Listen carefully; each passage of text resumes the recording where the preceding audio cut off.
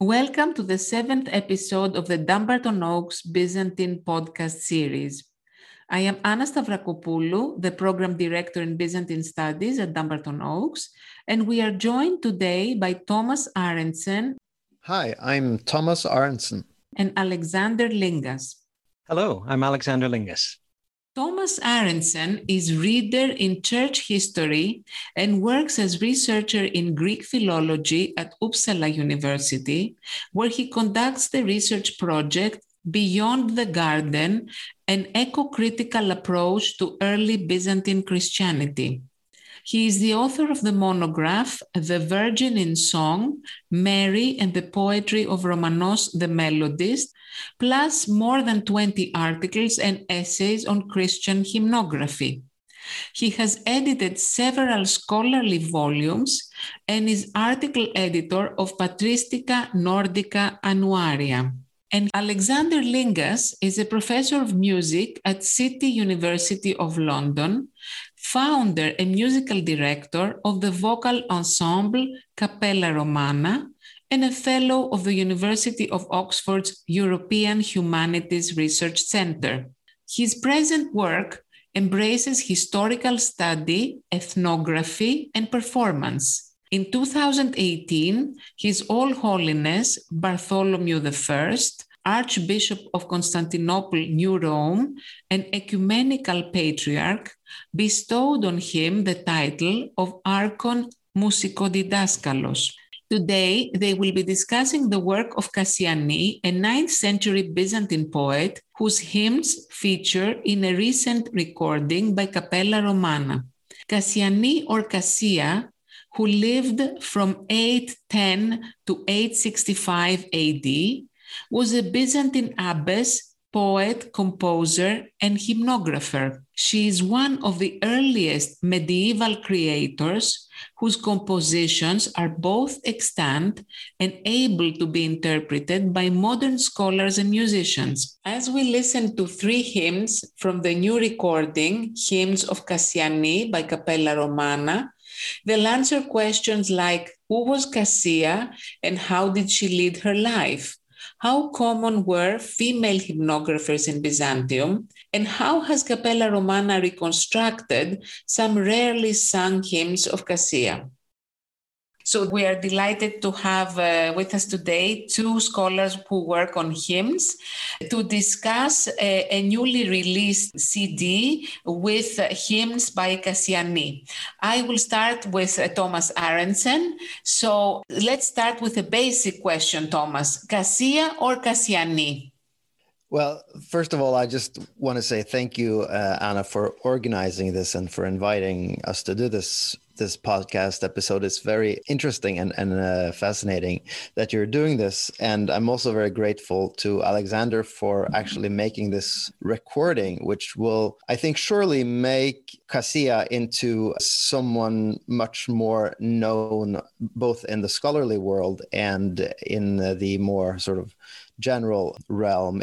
It's a great recording. It has some of the texts by Cassia, both in English and in Greek. It has a very fine introduction about the life and works of Cassia. So it's going to make her much more out there, and that I'm very thankful for. When it comes to the name of Cassia or Kassiani, these days one very often hears version Kassiani, which is the modern Greek version. But in the hymns themselves, Cassia has in the acrostics where you write down in the stanzas your name often. Byzantine poets did this. She signs with Cassia. So it's clearly that Cassia was the version she used. And the early manuscripts all have Cassia or Cassia, where there was probably some confusion with the Greek article. So if it's Cassia or Cassia. So in the 14th century is the first time that we see the form Kassiani. So I think it's probably a modern Greek version of the name. But of course, it's with names. You could be Tom, or you could be Thomas, or Alex, or Alexander. Maybe she was Kassiani among her closest friends. I don't know. Okay, thank you very much. What do we know about Cassia's life? We know quite a bit. I mean, for being a woman hymnographer we know quite a bit. She was born early in the 9th century, so around 810 in Constantinople, probably, to a noble family. And one of the most important sources for Cassia's life is a letter correspondence between her and the famous monastic writer Saint Theodore the Studite. And so we don't have her letters, but we have 3 of his letters that are addressed to her. And those letters suggest that she must have been a teen then, because it was early in her life, but they suggest that she was someone who was taking active part in the sort of resistance to the iconoclasm, the policy of getting rid of the holy images. So she was even helping out, and those who were persecuted because they were iconophiles, she helped them. And it's also suggested in one of the letters that she was actually also punished somehow or beaten for this. So she seemed to be very early age, active with strong principles. She must have had a sort of an education in more privately, but she must have had education, as we could tell from her writing. And then in the letters from St. Theodore, it seems that she wants to become a monastic. I mean, he is insinuating that. And then later in life, she actually becomes a nun and an abbess in a monastery, which is a newly established monastery close to the Studios monastery, which is where Theodore was situated. And the Studite, or the Studios monastery, was a very important center for hymnography and also for organizing hymns and for distributing hymns or creating a richer hymnographic corpus. So being aligned with Theodore and eventually other monks in the Studios monastery was surely an important part of her development when she eventually became a poet and a hymnographer. And we know that she wrote both hymns that are still in use in the Byzantine Rite, both by the Orthodox Church and the Catholic Church, those that use the Byzantine Rite in the Catholic Church. And she also wrote what one might call more secular poetry. Maybe we could come back to her work later, but that's, I think, the basics. Yes, we will come back to her work for sure. But now I am curious, since our podcast has at its core the new CD, I would like to ask Alexander, what is Cappella Romana and how did it become involved with the hymns of Cassiani or Cassia? Well, to echo what Thomas said, it's really fantastic to be here with you and to be able to share back some of the work on Cassia and Byzantine hymnography, that's things that I've been looked up in the past in Dumbarton Oaks' wonderful library. So Cappella Romana is a vocal ensemble that was founded in 1991, originally started off as a group of friends who wanted to do a benefit concert, and it went well, and we decided to keep going. And one of the things that we specialize in is working on the traditions of Eastern Christianity, and especially repertoire that is somehow related to my research as a Byzantinist. And so one of the things that we've been called to look upon at various times, in addition to things like the tradition of Hagia Sophia, where we had our recent Lost Voices release, but also is the music of Cassia. We've been doing some of her music in various forms, either in settings by modern composers. So there are modern composers who have set her hymns, and we've done those from very early on in our existence, but also the chant of hers as it exists, the melodies in medieval manuscripts. And so in 2004, we were invited to give a couple of concerts at a festival in London, the Byzantine Festival, that was dedicated to women in Byzantium that year. And we had the premiere of a new setting of a hymn by Cassiani, by the composer Christos Hadzis of Toronto, with Patricia Rosario as the soprano soloist, but also, and that was with the English Chamber Choir, but also we were there to give the sort of original version. So we performed some medieval versions of Kassia's hymns as they exist in manuscripts transcribed by our own team, researchers, especially Dr. Yannis Arvanitis of Athens, and performed it in St. Paul's Cathedral in London. So, and we've been chipping away at her work ever since. And we decided recently that she really, really deserves to be better known. She has a corpus of around, depending how you count them, around 60 hymns or so. And so it's a real substantial body of work.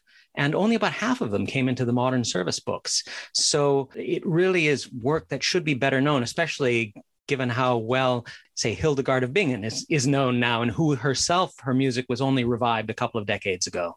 Thank you very much. And I think you touched upon a little bit on my question.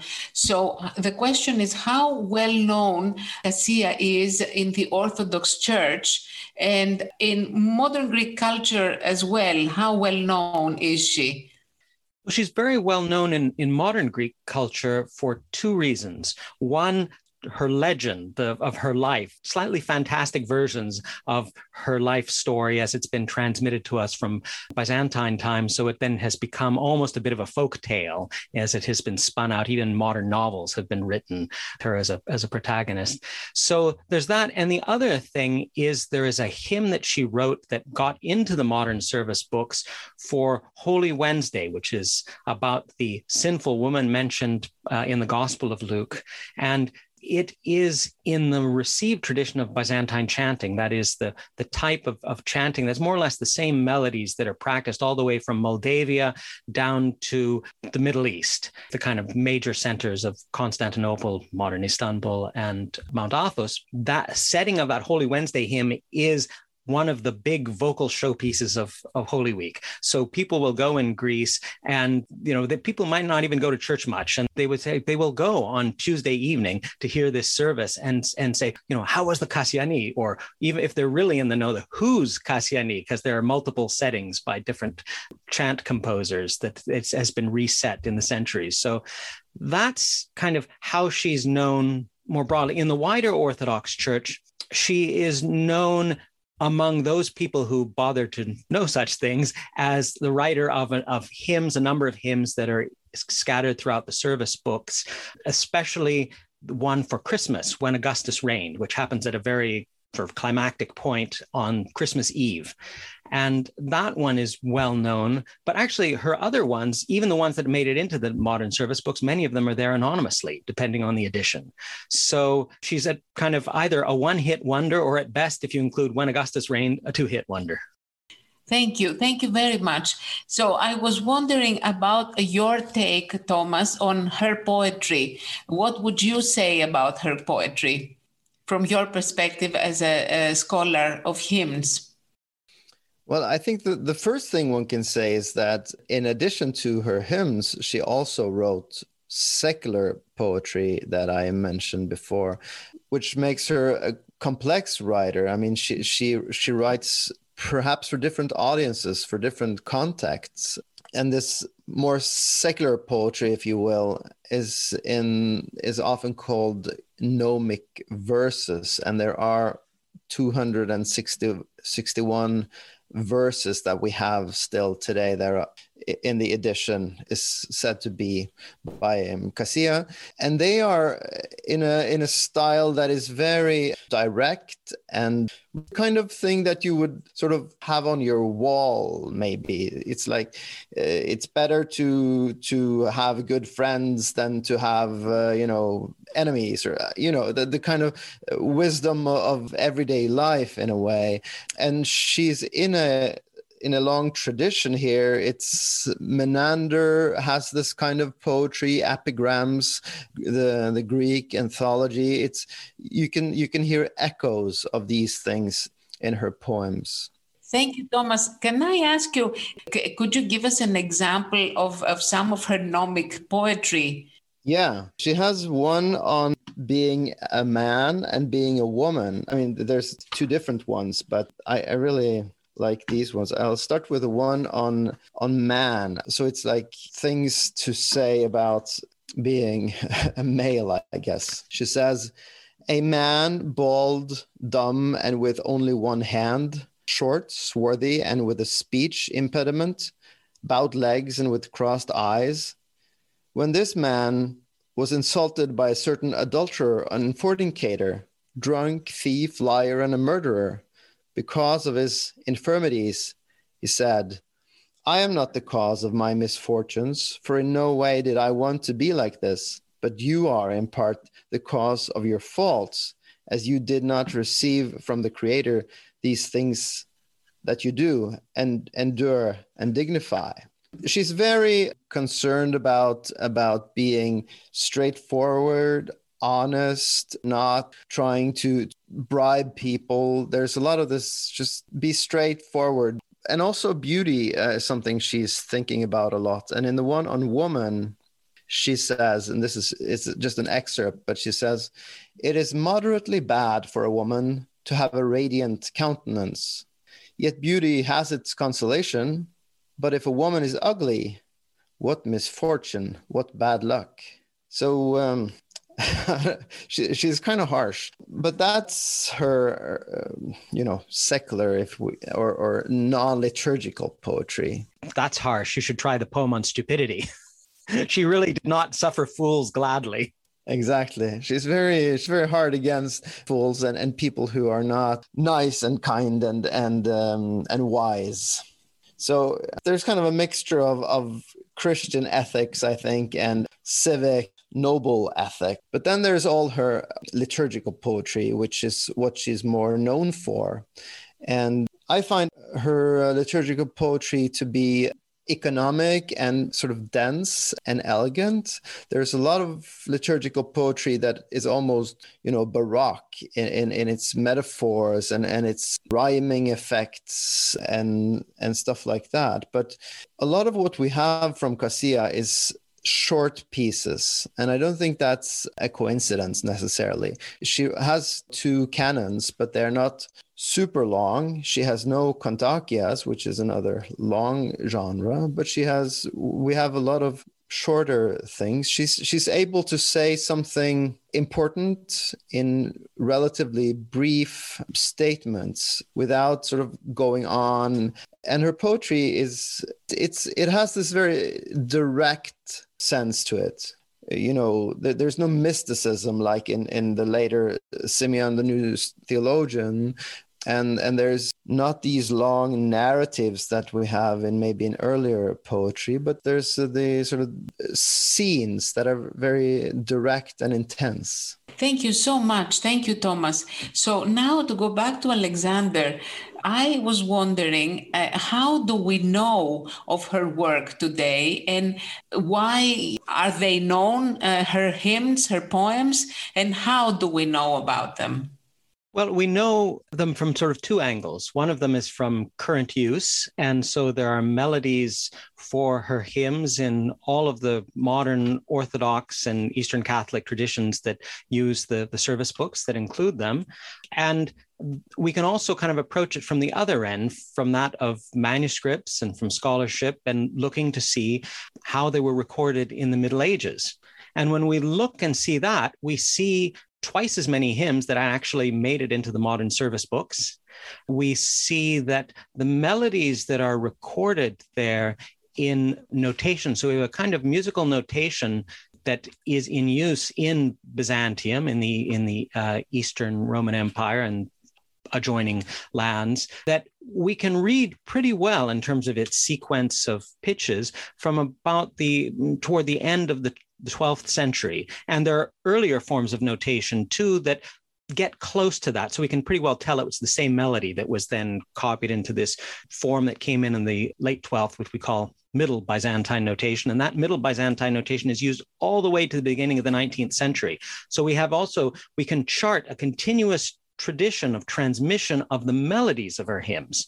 And in some cases, those melodies seem to have been sort of changed in various ways, kind of naturally as art might evolve through the years and as it responds to different circumstances. So again, there are these 2 ways in. Either you can sort of hear what we might call the received melody, the melody that people can learn even by oral tradition today, or one can go back and look at these early manuscripts as well. Yes, I see. Thank you very much. Thank you. So I would like to ask Thomas, were there any more female hymnographers in Byzantium, or was she just a unique case? Well, I would say both. I mean, she is definitely a unique case. She's the only one who has really made her way into the liturgical world of the Byzantine Rite. But there are some other female hymnographers in Byzantine tradition, a couple who are only known sort of by name.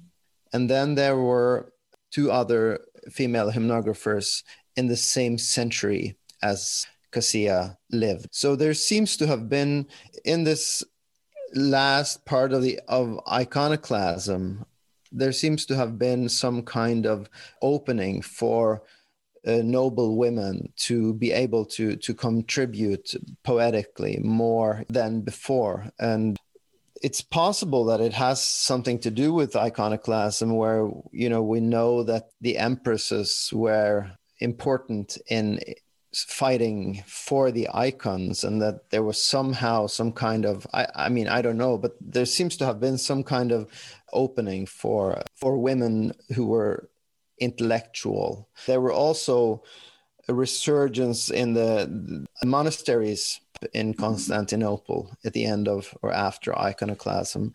And Cassia and these other women hymnographers were also monastic people. So that may also sort of explain this a little bit, I guess. But I think there's an interesting question as to who they wrote for and what kind of poetry this is, because Thecla, who was one of the other women hymnographers, has written a canon that is both clearly addressed to women, to be sung by women, and is on the Virgin Mary or Theotokos. So it has a sort of a very feminine style, you could say. It uses feminine adjectives and verbs for the singer and stuff.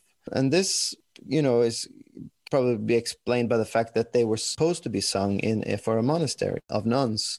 But Cassia does not do this. Cassia, as far as I can see, avoids using female verbal forms and adjectives for the we of the hymn, so that it's much more open to be used by other communities.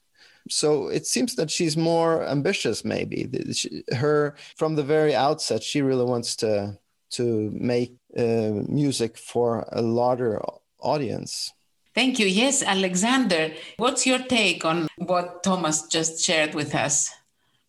Well, I think one important distinction to make is between that of hymnographer and composer, or melodos, because where Cassia is unique among the women who have written hymns is that she also in some cases wrote her own melodies. And that's the definition of a melodos. You are a singer-songwriter, as it were. You write both the tunes and the words.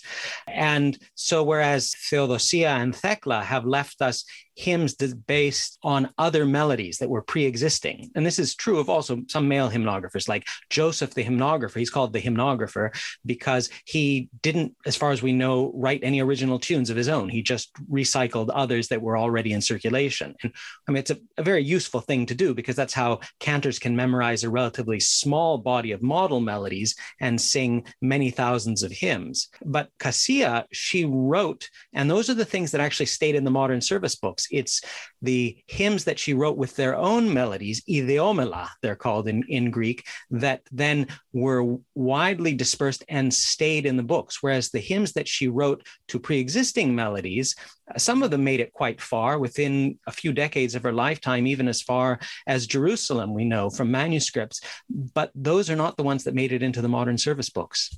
Yes, I see. So in contemporary terms, we would say that she was the composer and the lyric writer in some of these cases. Yes, I see. So, Alexander, what types of hymns did she write? I mean, you spoke about the Omela. Apart from this distinction, do we have other distinctions as well? And how do you perform the hymns that she wrote today? So, well, I'll take the last question first then. How do we perform them today? Well, what we do is that we make additions based on the medieval manuscripts, which means having to make some decisions about rhythm and sharps and flats, because the old notation that was in use up until the beginning of the 19th century had no way of showing the difference between, in English, what we would in American English call quarter notes and eighth notes, or crotchets and quavers, as they'd say here in the UK. So that no way to show the subdivision of the beat between bum, bum, bum, and bum, bum, bum, bum, bum, bum, or bum, bum, bum, bum, bum, bum, bum, bum. You had to decide how that worked from other contexts. And same thing with sharps and flats. So basically, that's where the scholarly part comes in, editing these manuscripts to then figure out, as well as we can, based on the evidence that we have, how those might have been interpreted in the Middle Ages. We don't have any recordings. So for other things, we can also look to the living traditions for ideas about what type of vocal style to use and so on. But about her hymns, she left us essentially three types. I should say all of her poetry, her hymns, are for the Rite of Jerusalem, which had made its way to Constantinople and had started to become a kind of standard way of doing the morning and evening cycle of prayer. There was another one that Hagia Sophia used, very archaic, full of psalms, very few hymns at all. So actually, Cassia was part of this movement to write lots and lots of hymns for the Jerusalem office. And so she wrote three types. So the first of that is the canon, and that's for the morning prayer service, the orthros. And she's left us two, one of which we've recorded here, which is a canon of 4 odes for Holy Saturday. There's some dispute about who wrote what when, and it's a set where the model stanzas are still in the service books today, but the rest of it has been replaced by other people. And we hear from some Byzantine writers even that could have been perhaps deliberately suppressed because she was a woman, and there were some people who thought it wasn't actually fitting to have on the eve of Easter to have the hymns of a woman being sung. Be that as it may, it exists, her version, and fairly widely distributed in medieval manuscripts. And so we can maybe even listen to the beginning of this. And so this is the first ode of her canon for Holy Saturday, which actually, Thomas, it actually does mention us singing like the women. It talks because it's meant to be attached to the Song of Moses in the Red Sea. So she just sneaks it in ever so slightly, the notion that it might be her community. But of course, it was taken up elsewhere. So let's hear now the medieval version of this hymn for Holy Saturday, the very first section, Ode 1, He Who Once Hid the Pursuing Tyrant. Kimati thalasis.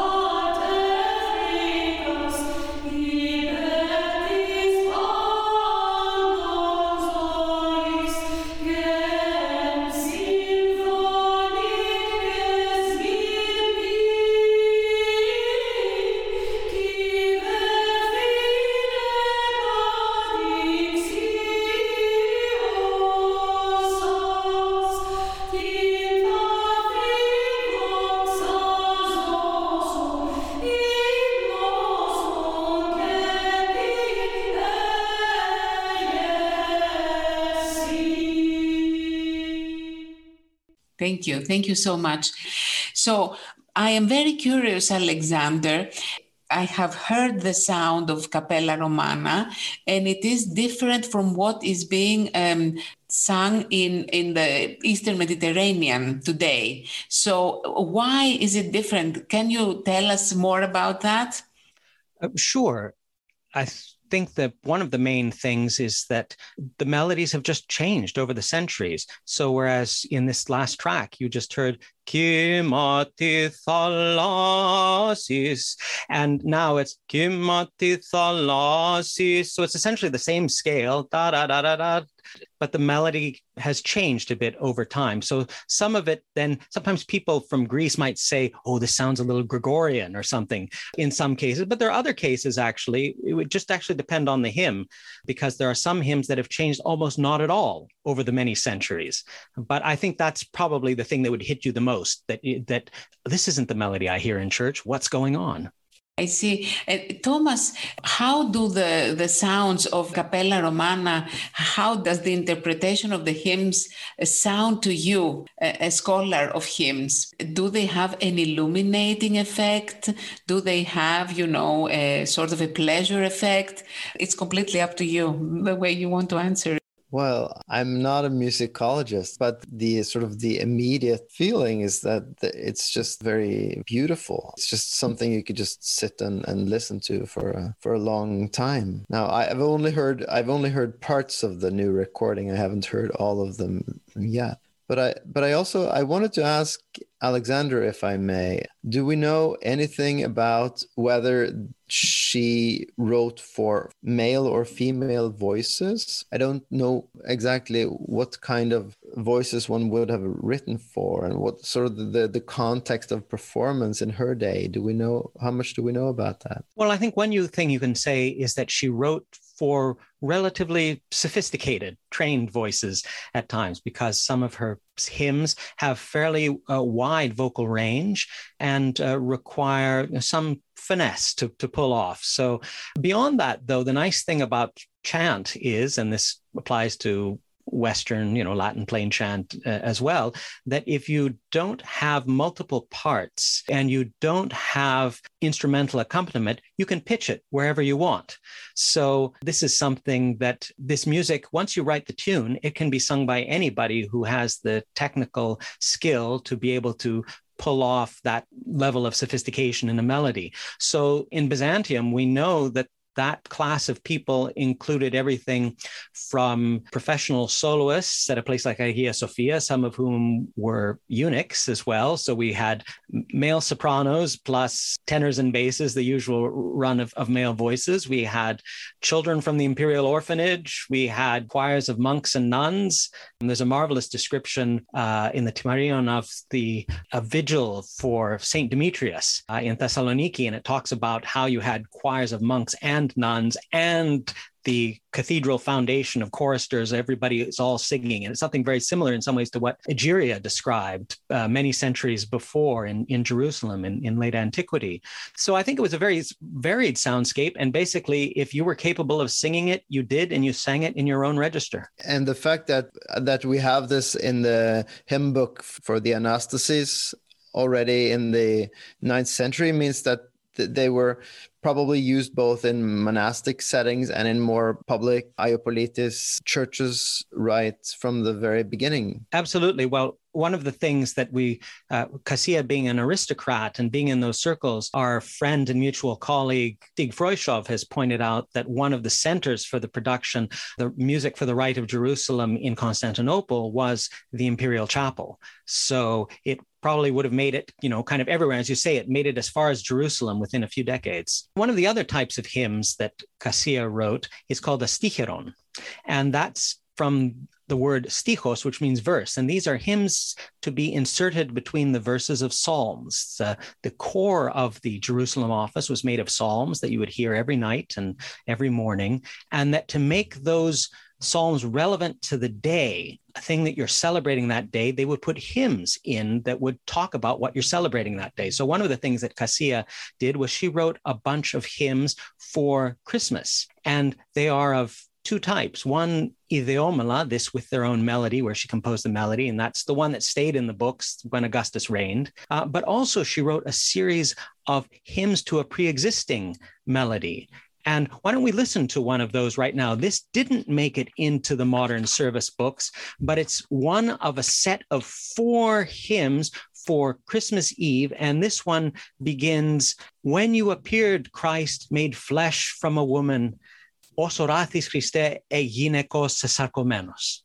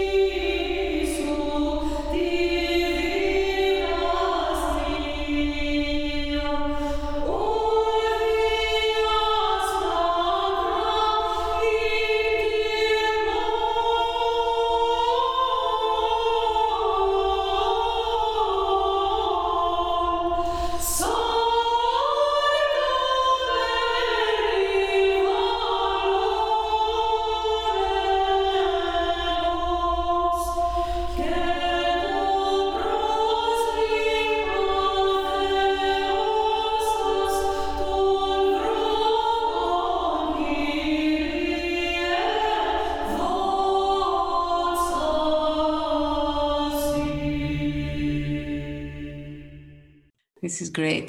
So I was wondering now, Alexander, if you would like to ask anything, Thomas, if you both have any concluding remarks to this conversation. Very, very interesting and illuminating about Kassiani and the long tradition of the reception of her hymns. Thomas, one of your articles that I enjoyed very much recently is talking about the tradition in Constantinople of Holy Wednesday, when the sinful woman identified as a prostitute in hymnography is commemorated.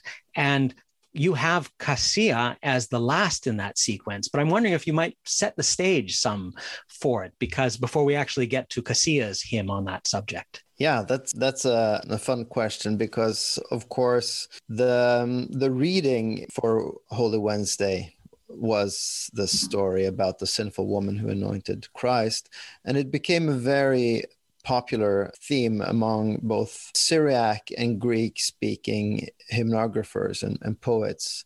So we have several songs about the sinful woman who is anointing Christ before his crucifixion. And in a lot of those, most of them are written by men, and they are often very erotic in their language. There's this attraction where the sinful woman, who is sort of a reformed sex addict, you could say, and she's deeply attracted to Christ because he is handsome. It's not just on a spiritual level, but he is good looking, and so it becomes a story of an erotic encounter. Cassia, on the other hand, is not so interested in the sexual psychology of this woman. She does not call her the sinful woman. She doesn't call her the harlot, and she does not call her Mary Magdalene. Many have called her that, but that's not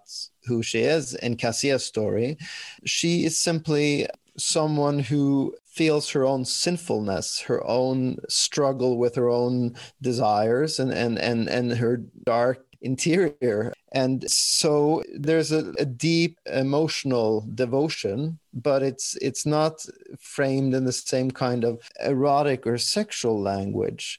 And it's interesting that this hymn by Cassia has been turned into a kind of Mary Magdalene story, where people have read Cassia herself as this Mary Magdalene figure who was a harlot before and is now sort of put her old sinful life behind her.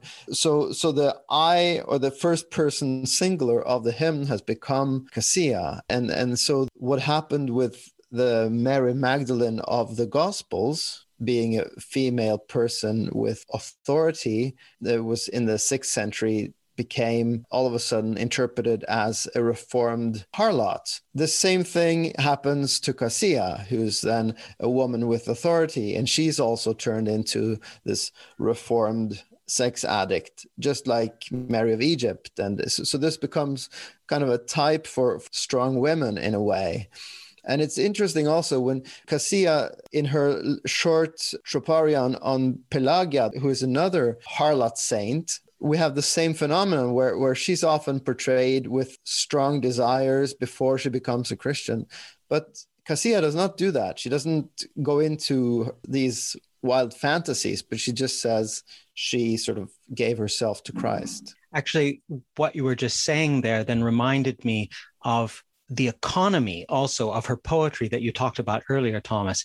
And this very much is reflected in the earliest music that we have, actually the version we recorded from the old medieval manuscripts, in that whereas some of the modern settings of it are very emotional, with all sorts of almost flash and trash sometimes in some of the modern chant settings, that her one is very restrained melodically.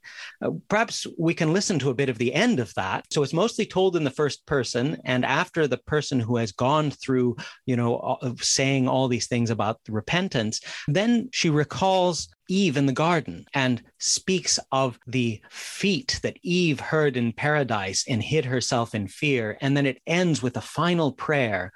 Who can search out the multitude of my sins in the depths of your judgment, my Savior, Savior of souls? So we'll pick it up there in the hymn, and you will hear a couple of times the soloists in the choir doing an intonation, which is essentially reminding the choir of the mode, the scale that they're supposed to be singing.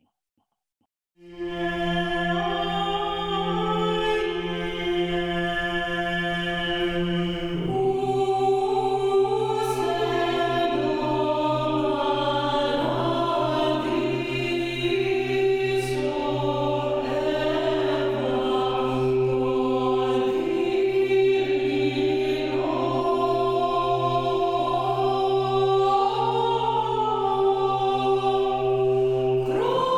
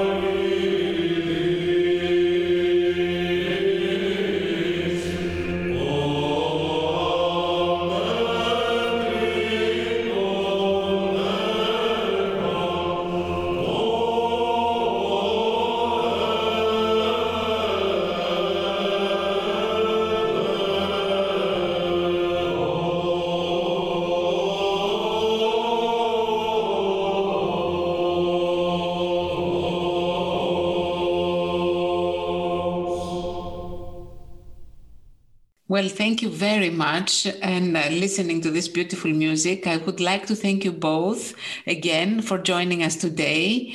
And I hope that our audience will also enjoy this special podcast interspersed with hymns sung by the Cappella Romana. Thank you both, Thomas and Alexander. Thank you. Thank you. Thank you for having us. Thank you so much.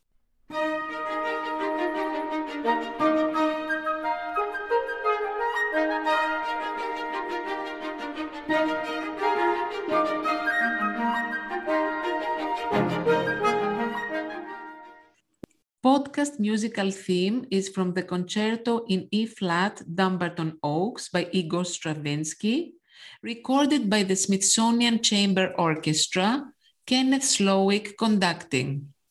As always, thank you for listening, and we hope you'll join us again soon.